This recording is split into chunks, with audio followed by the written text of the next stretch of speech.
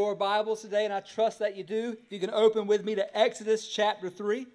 Exodus 3, and welcome to week 4 of our Jesus in the Old Testament series.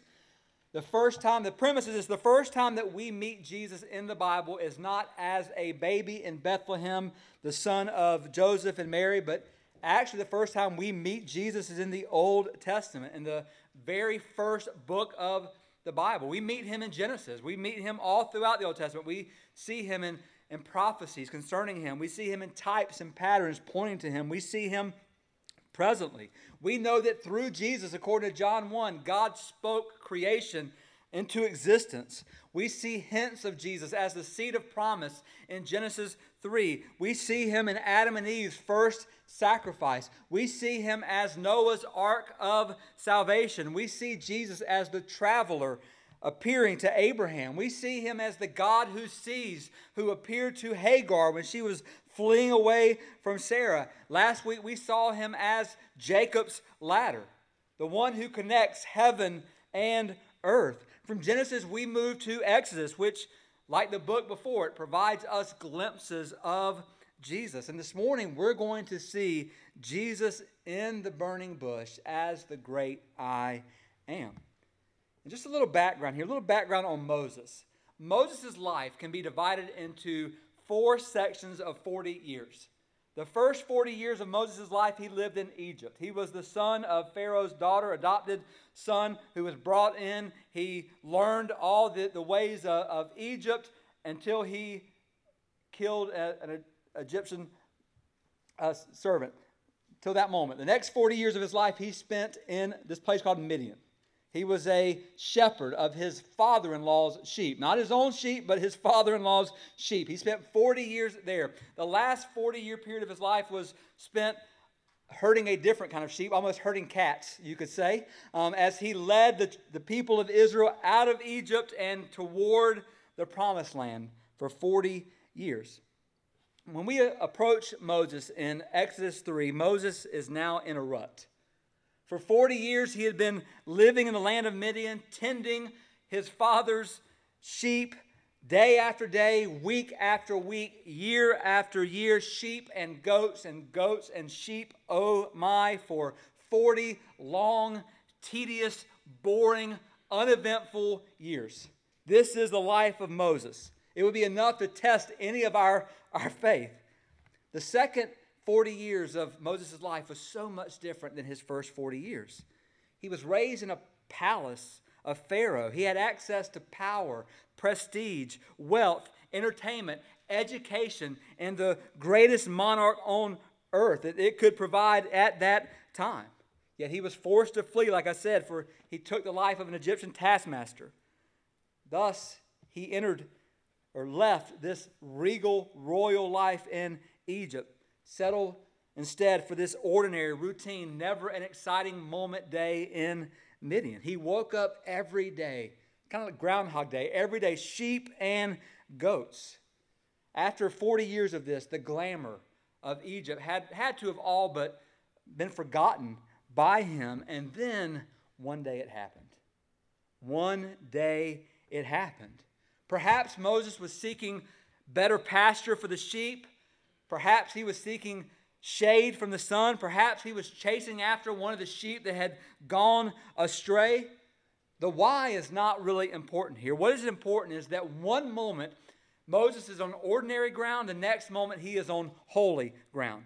One moment he is in the presence of sheep, the next moment he is in the presence of Almighty God. Just think about the difference there between dirty sheep and holy God in a moment. So I want us to dive into this text today and get ready to behold Jesus. And before we do so, let me just say this. Maybe you're here and you've never seen Jesus in this passage. Not every scholar agrees with this. Most do. I was able to see where many of the early church fathers found Christ here. So we're going to set this up. If for some reason you walk through and leave today and you say, well, I don't believe that, I will show you a declaration of Jesus that will at least show you this is a type of Christ and who he is. But if you're able, I'm going to ask you to stand as we read Exodus 3, verses 1 through 14 together. If you don't have a Bible, the verses will be on the screen. Beginning at verse 1. Now Moses was keeping the flock of his father-in-law Jethro, the priest of Midian, and he led his flock to the west side of the wilderness and came to Horeb, the mountain of God. And the angel of the Lord appeared to him in a flame of fire out of the midst of a bush. He looked, and behold, the bush was burning, yet it was not consumed. And Moses said, I will turn aside to see this great sight, why the bush is not burned. When the Lord saw that he turned aside to see, God called to him out of the bush, Moses, Moses. And he said, Here I am. Then he said, Do not come near. Take your sandals off your feet, for the place on which you are standing is holy ground. And he said, I am the God of your father, the God of Abraham, the God of Isaac, the God of Jacob. And Moses hid his face, for he was afraid to look at God. Then the Lord said, I have surely seen the affliction of my people who are in Egypt, and have heard their cry because of their taskmasters. I know their suffering, and I have come down to deliver them out of the hand of the Egyptians, and to bring them up out of that land to a good and broad land, a land flowing with milk and honey, to the place of the Canaanites, the Hittites, the Amorites, the Perizzites, the Hivites, and the Jebusites. And now behold, the cry of the people of Israel has come to me, and I have also seen the oppression with which the Egyptians oppressed them. Come, I will send you to Pharaoh, that you may bring my people, the children of Israel, out of Egypt. But Moses said to God, Who am I, that I should go to Pharaoh and bring the children of Israel out of Egypt? He said, But I will be with you, and this shall be the sign for you, that I have sent you. When you have brought the people out of Egypt, you shall serve God on this mountain. Then Moses said to God, If I come to the people of Israel and say to them, The God of your fathers has sent me to you, and they ask me, What is his name? What shall I say to them? And God said to Moses, I am who I am. And he said, Say this to the people of Israel, I am has sent me to you. Let's pray. Father, we come before you just thanking you for who you are, that you are I am, that you are the God who you will be who we need you to be.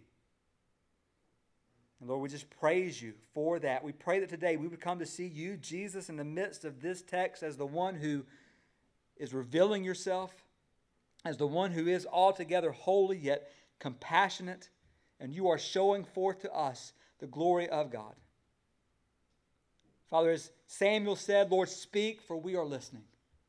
As the psalmist said, open our eyes that we may behold wonderful things from your word. Oh God, have your way. Have your way. In Jesus' name, amen. And you may be seated. So what we just read is Moses here, he's minding his own business. He's living this pattern of his life that he had basically set up for 40 years, this pattern day in and day out. And he arrives at this mountain with his father-in-law's sheep. He's not looking for God at all, but God is looking for him. And the angel of the Lord appeared to Moses in this flame of fire out of the midst of this bush that was burning, yet it wasn't consumed.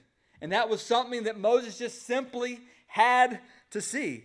Moses not only looked at the bush, he made a decision to turn aside, to go to where this bush was, to look further into these things. And the phrase there, turn aside, literally means to go off the beaten path, to step off the normal road. So in the midst of this ordinary, everyday experience of tending flocks, something disrupted Moses' ordinary life.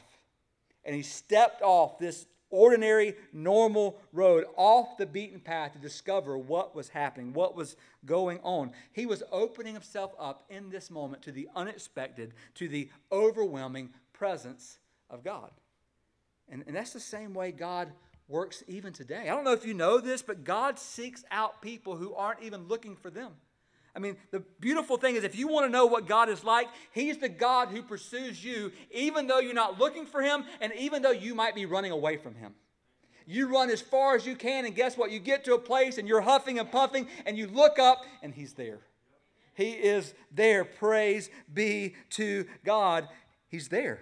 Yet the important question for us becomes, who's in this bush? Who's in the midst of the fire? Who is this angel of the Lord? And the angel of the Lord has both fascinated and yet confused many readers of Scripture. At times, he seems like just a messenger sent from God with a message. At other times, his identity is magnified as he speaks the very words of God.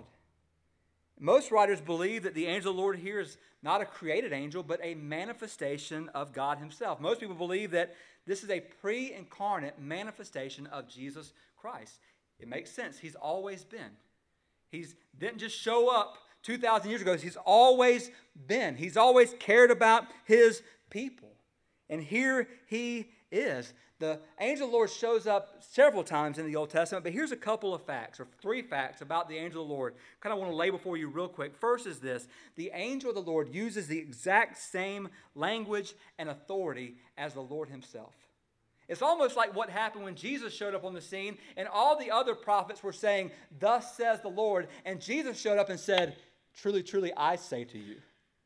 He wasn't quoting the Lord anymore. He was saying, "I am the Lord. Hear what I'm saying." Here's what the angel is doing in this moment. Number 2, Hagar, Jacob, Balaam, Gideon, Samson's parents all had a very similar experience with the angel of the Lord, and all of them came away with the same conclusion: I have seen God face to face. I have seen God. I have encountered God.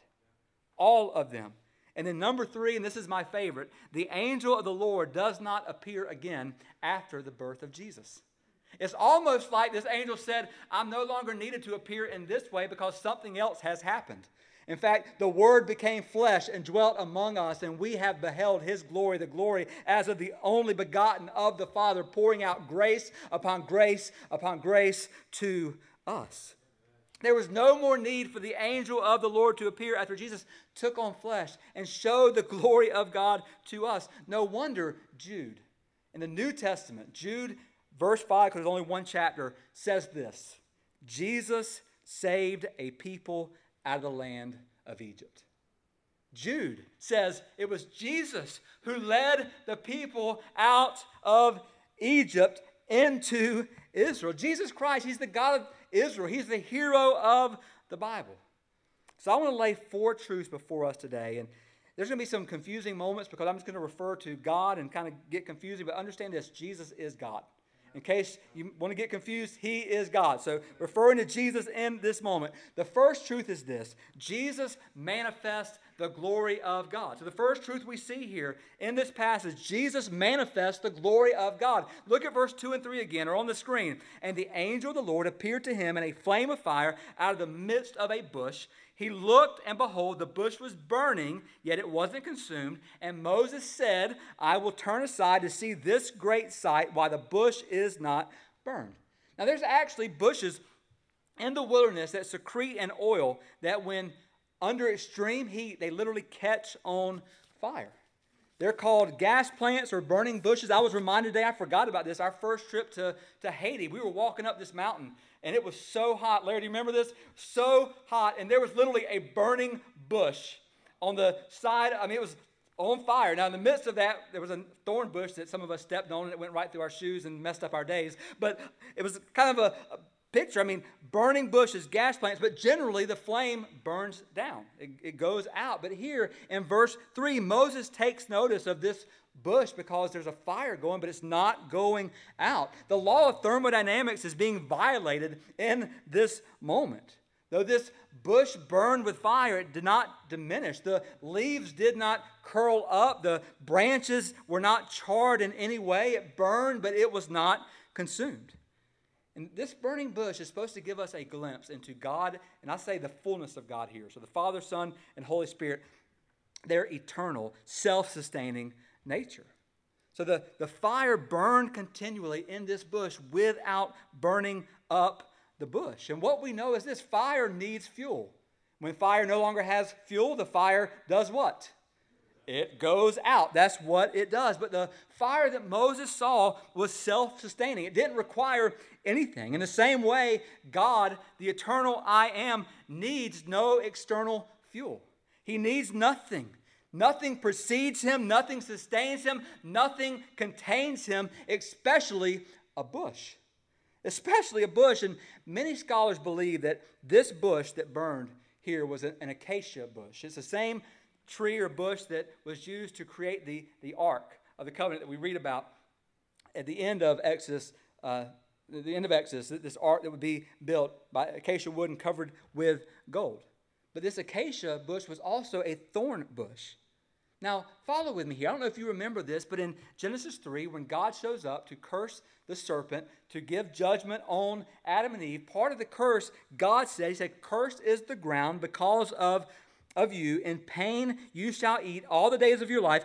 Thorns and thistles it shall bring forth for you." So part of the curse of sin upon creation are thorns and weeds.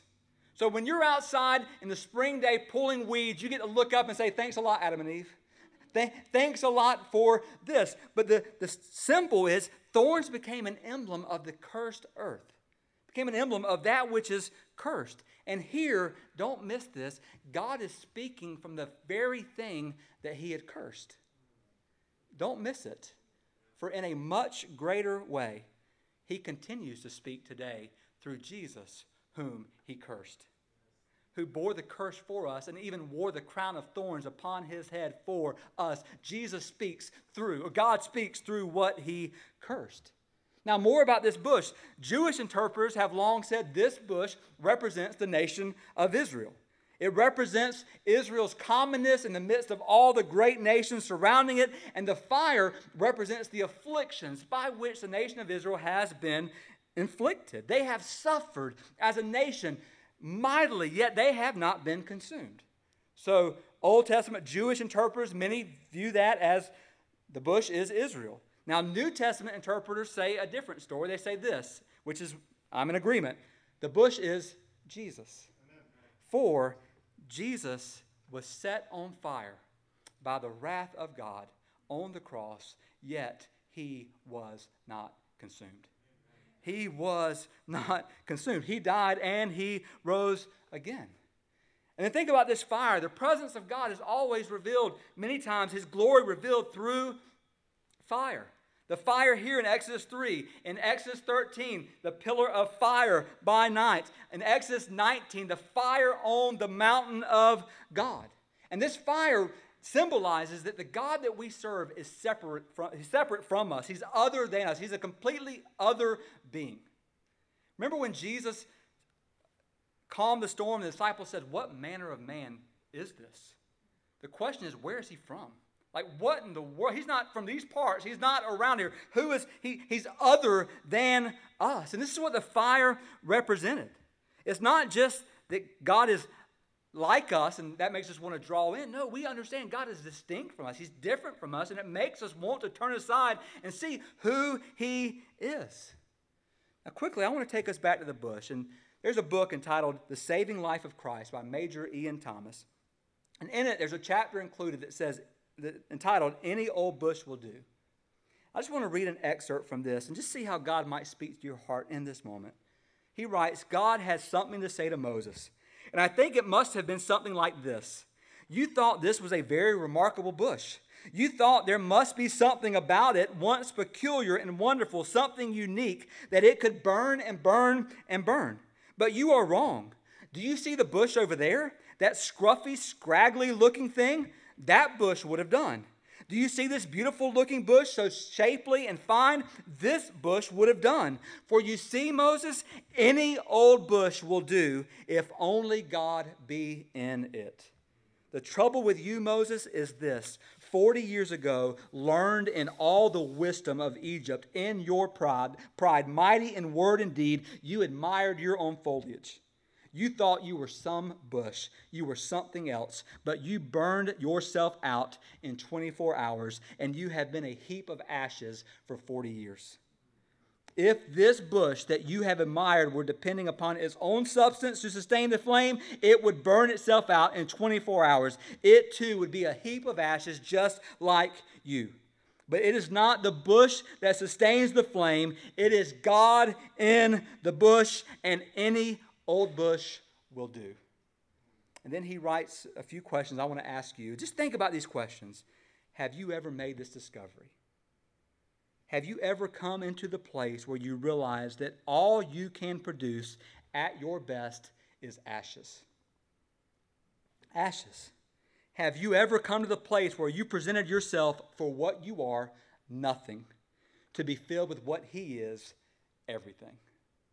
Have you come to that place where you understood in you there is nothing, in him is everything you will ever need? Only remember, any old bush will do if it is presented to God for his use. Let him use you. And let me just say this, meditate on where the angel of the Lord appeared to Moses, and then meditate in this moment, where has Jesus appeared to you? Where has he appeared to you? What has Jesus said to you? And what are you doing with it? Listen, if you're walking around going, yeah, Jesus spoke to me 20 years ago. Well, how is that impacting your life today? Well, it's not, but he spoke to me 20 years ago, and I love telling people about it. Then it's worth nothing. If it's not impacting your life right now, it's worth nothing. It's worth nothing. What is Jesus telling you, and what are you doing about it? Don't sit around and pat yourself on the back because you got a word from God if you're not doing anything about it. Oh, be a representation of his glory to a lost and dying world. Jesus manifests the glory of God, but then secondly, Jesus reveals the holiness of God. And just so we know, it's not about to get any easier for us. He reveals the holiness of God. Look at verses 4 and 5. Just follow along, or you look at it on the screen. When the Lord saw that he turned aside to see, God called to him. Stop there. It wasn't until Moses turned aside that God spoke to him. Some of us in our lives, we're wondering, God just seems distant. I hadn't heard from God in a while. It seems this or it seems that.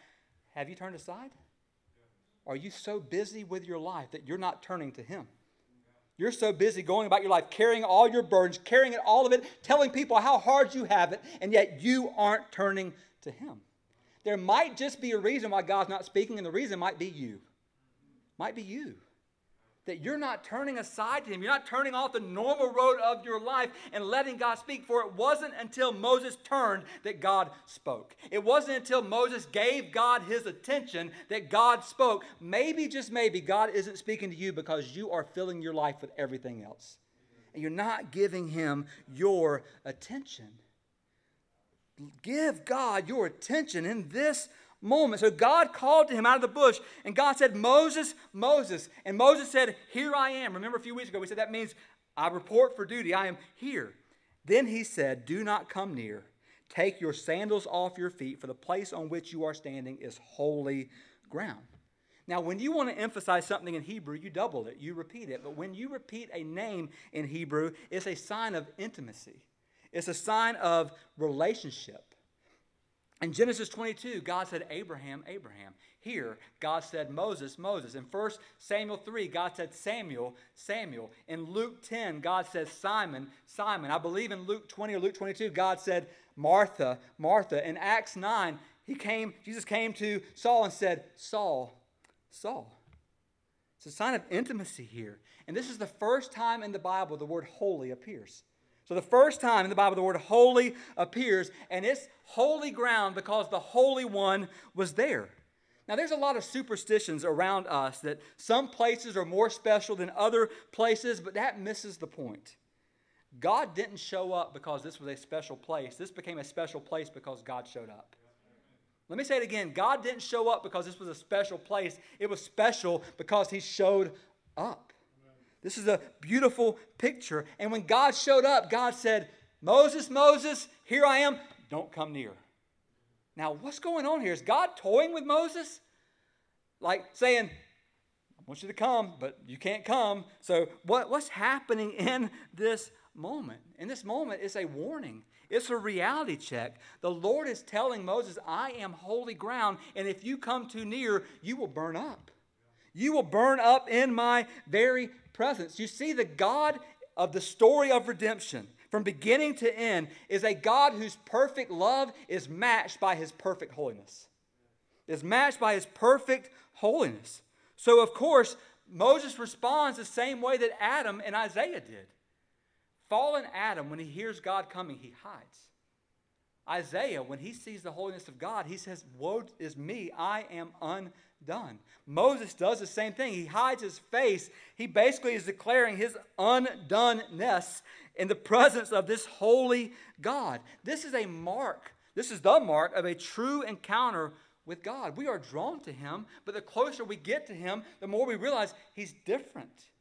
He's holy. And as soon as we draw near, get this, we feel threatened.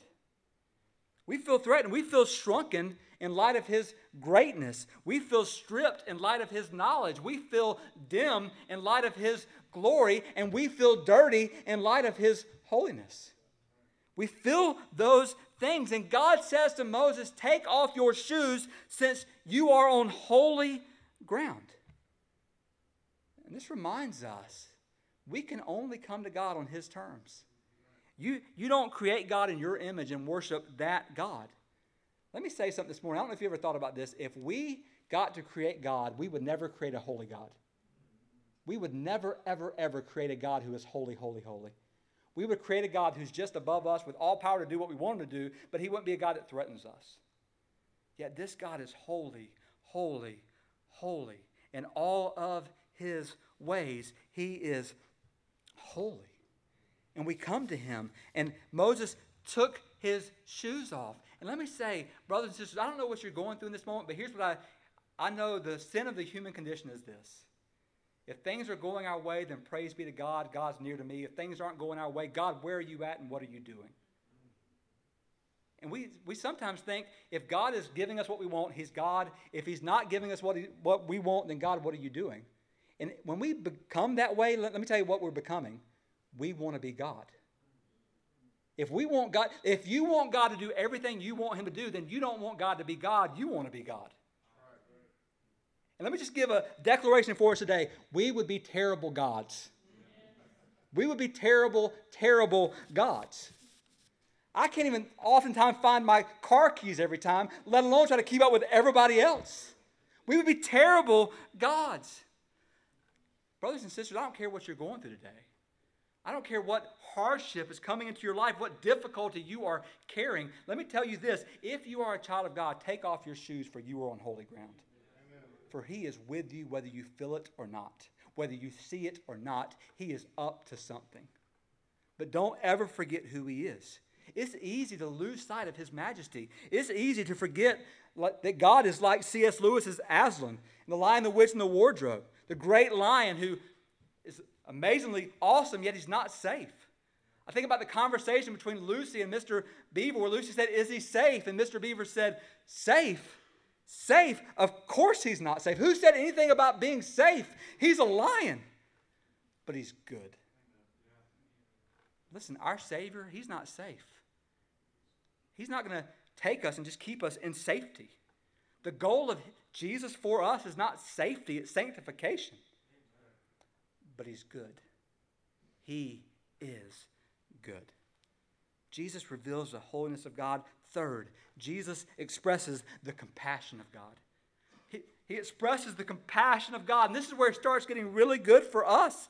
Because in verses 7 and 8 it says, and the Lord said, I have surely seen the affliction of my people who are in Egypt, and have heard their cry because of their taskmasters. I know their suffering. I have come down to deliver them and to bring them up out of the land of Egypt.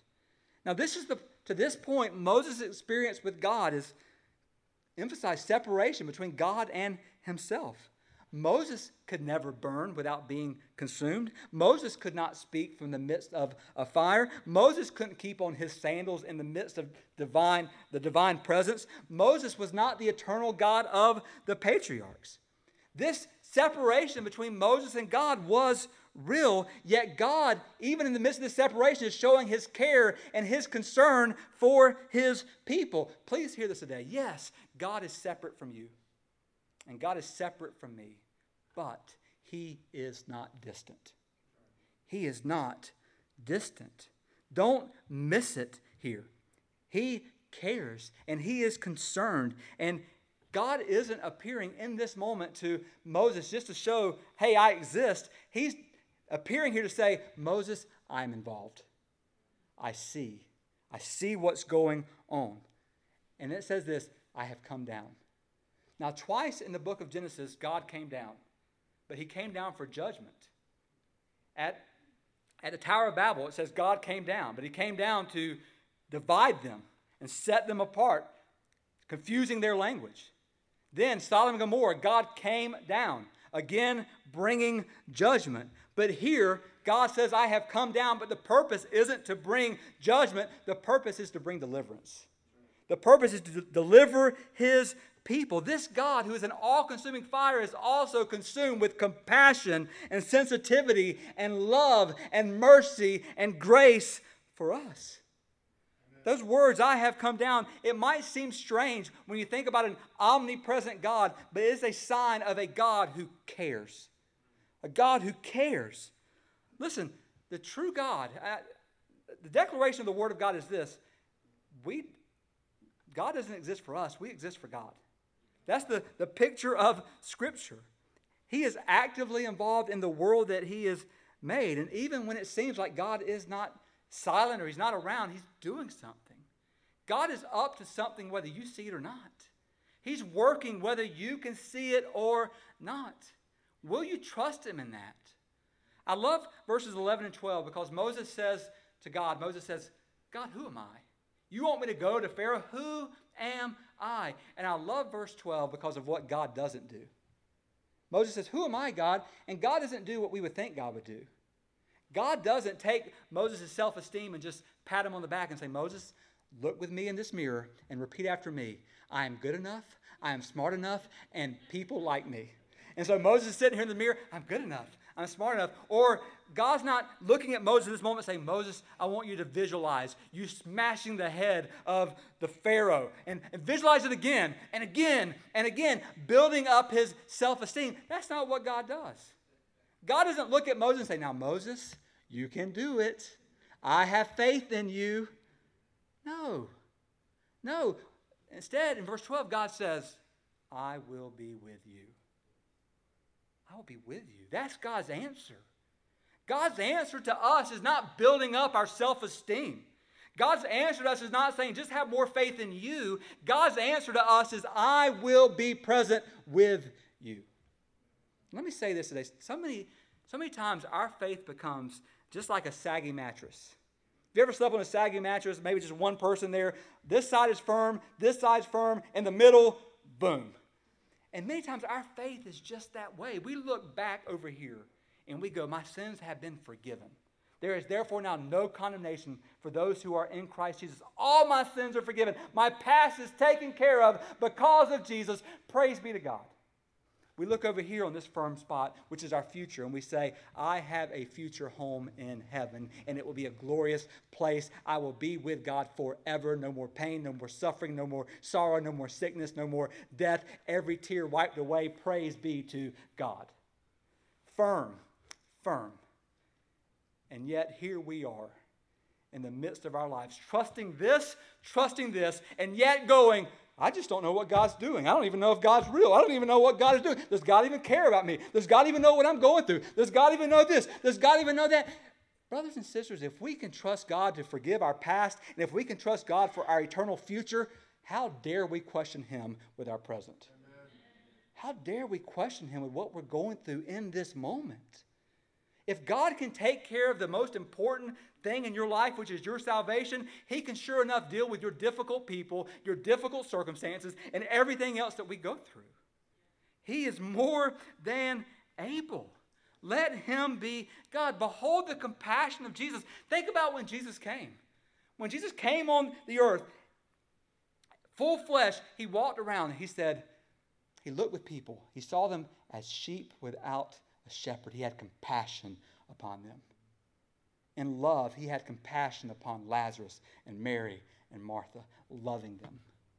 Compassion in the way that he responded. And brothers and sisters, he has compassion on us. Amen. He has compassion on you and on me. Jesus expresses the compassion of God. And then lastly, Jesus embodies the person of God.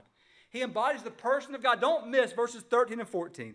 So 13 and 14, Moses said to God, if I come to the people of Israel and say to them, God has sent me to you, and they ask, what is his name? What shall I say to them? And God said to Moses, I am who I am. Another translation of that is this: I will be who I will be. It means Yahweh. I read a devotional thought this week that says this: I have long wondered why God would call himself by such a name, but slowly I am learning its significance. A sentence needs only two things to be complete: a subject and a verb. So when God says his name is I am, it conveys the concept that he is complete in himself. He is the subject and he is the verb. He is everything we could possibly need.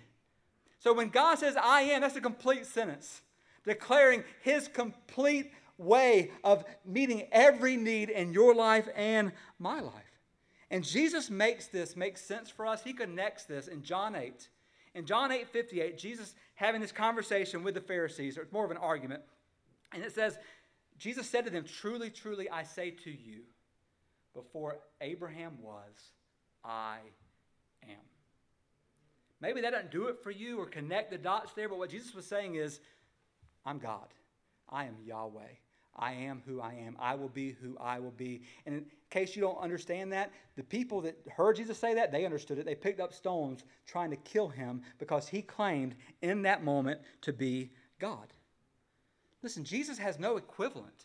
If you make an equation with Jesus and you put Jesus equals, there's nothing you can put on the other side except God himself. That is who he is. He is God. And I am means I am who I am, not I am who you think I am. In this moment, God in Christ is not just declaring his existence, but a particular kind of existence, meaning Jesus is saying, I am self-existent. It's different than us. We exist, but we're not self-existent. We depend on him. Jesus depends on no one. In fact, let me just give you a little thought here. If you got mad at God and you looked at God and you wagged your fist at God and you say, God, drop dead, God would keep on living. If God got mad at you and said, drop dead, we'd be planning your funeral. That's the picture of the God that we serve. That is him. He is the self-existent. He is not dependent on us for his existence, but we are completely dependent on him for our existence. This is who he is. He has always been. He will always be. The difference between God and us is more than the difference between a sun and a candle. It's more than the difference between the ocean and a raindrop. It's more than the difference between the universe and the room that we're in right now. God's not in the process of becoming something. He is. Listen, we're changing. Every single one of us, we're changing. We're changing for the better or for the worse. All of us, every day of our lives, there's changes that happen in our lives. We're changing. God isn't. He's unchanging. He's the same yesterday, today, and he will be the same forever. For him to be I am means he always exists. Eternity past, eternity future. There was a time where you and I began. There was never a time where he began. He is not becoming anything except in one way. Let me give you a little contradiction here. Jesus doesn't become, God doesn't become, other than to become whatever we need him to be, which is exactly what Jesus is saying here. He's saying to Moses, you tell him I am who I am, or I will be who I will be, or in a different way, I will be everything you need me to be. I will be the pillar of cloud in the day to protect you from the sun. I will be the pillar of fire at night to light the way. I will be the angel of the Lord over you to lead you. I will be the commander of the army of the Lord that will give you victory after victory. I will be the one who provides for you and giving you manna. I will be the one by which water pours forth from the rock. I will be whatever you need me to be, and that is still true today. He will be whatever you need him to be. There is so much summed up in those two words, I am, that makes us just fall on our knees in worship of him. Let me end this way. I want you to think about the life of Jesus and think about the declarations of Jesus. If you're here today and you feel like you're in darkness, hear Jesus who said, I am the light of the world. To any who thirst, Jesus said, I am the living water. To any who feel like you are lost, Jesus said, I am the way. To those who feel confused, Jesus said, I am the truth. To those who are under the curse of death, Jesus said, I am the life. To those who feel uncared for in this world, Jesus said, I am the good shepherd, and I lay down my life for the sheep. To those who feel like they need a fresh start in life, Jesus said, I'm the door. Enter in. Enter in. To those who are crushed by the consequences of sin, Jesus said, I am the resurrection and the life. And for those who are in need of spiritual nutrients, maybe you're running on absolute empty, Jesus said, I am the vine. Abide in me, and I will abide in you. Apart from me, you can do nothing. You in this moment might feel so sinful, yet he is so gracious. You in this moment might feel absolutely weak, yet he is absolutely strong. Don't miss this. Whatever you're not, whatever you lack, whatever you need, whatever you're not getting from others, he is. He is. And because he is, it takes pressure off of us, hear this, that we don't have to be. You don't have to be because you're not. I don't have to be because I'm not. But he is. Oh, how he is. In fact, think about it this way. We encounter God when we come to the end of ourselves. And when we come to the end of ourselves, I am is there. Have you come to the end of yourself? Have you come to the end of yourself and found him there? I'm going to say something I'll ask you to repeat. I've said this before, but just repeat after me. I am not, but I know I am. Say it again. I am not, but I know I am. Listen, we're not. We can't. We don't. But we know him. And he can. And he has. And praise God, he will. He will. Let me end this way. The bush is still burning today. The bush is still burning. God is still trying to get your attention and my attention. Are we turning aside to him? Are we listening to him? Are we getting ourselves off the normal path that we've placed ourselves on in order to hear from him? Are we taking our sinful sandals off because we are on holy ground? You see, you and I, we're not enough. We're not holy enough. We're not strong enough. We're not righteous enough. We're never enough. Yet he is forever enough. He is forever enough because he is I am. He is whoever we need him to be. He is. Oh, that we would lean on him. Oh, that we would trust not and lean not on our own understanding, but trust in him. Have you turned aside? Have you heard him? What is he telling you to do? And are you doing it? Don't just live off some experience you had with him 20 years ago. If your testimony is more than 24 hours old, get a new one. Get a new one because God is at work now, right now, and he wants to use you in the midst of his work. Just ask God to open your eyes to what he's doing so that you can join him wherever he is. That's the point. God's at work every day, and God is saying, all I'm asking you to do is join me in what I'm doing. Just join me in what I'm doing. Oh, to God that we would. I'm going to ask you to go ahead and stand, and we're going to call the band back up as we enter this time of invitation and consecration. And let's pray together. Jesus, we come to you in this moment declaring, Lord, that you are glorious. Jesus, you are holy, holy, holy. The whole earth is full of your glory. And Jesus, you are compassionate. You care. We are able to cast every care on you because you care. That's not a throwaway line. You care. Jesus, you care for us. You care for each of your own. You care. Help us today, Lord, turn aside and trust you for who you are. You are the I am. You are Yahweh. You will be who you will be. You will be everything we need you to be. As you were for Israel, as you were for the apostles, as you were for the early church, you will be for us. For you are the same yesterday, today, and forever.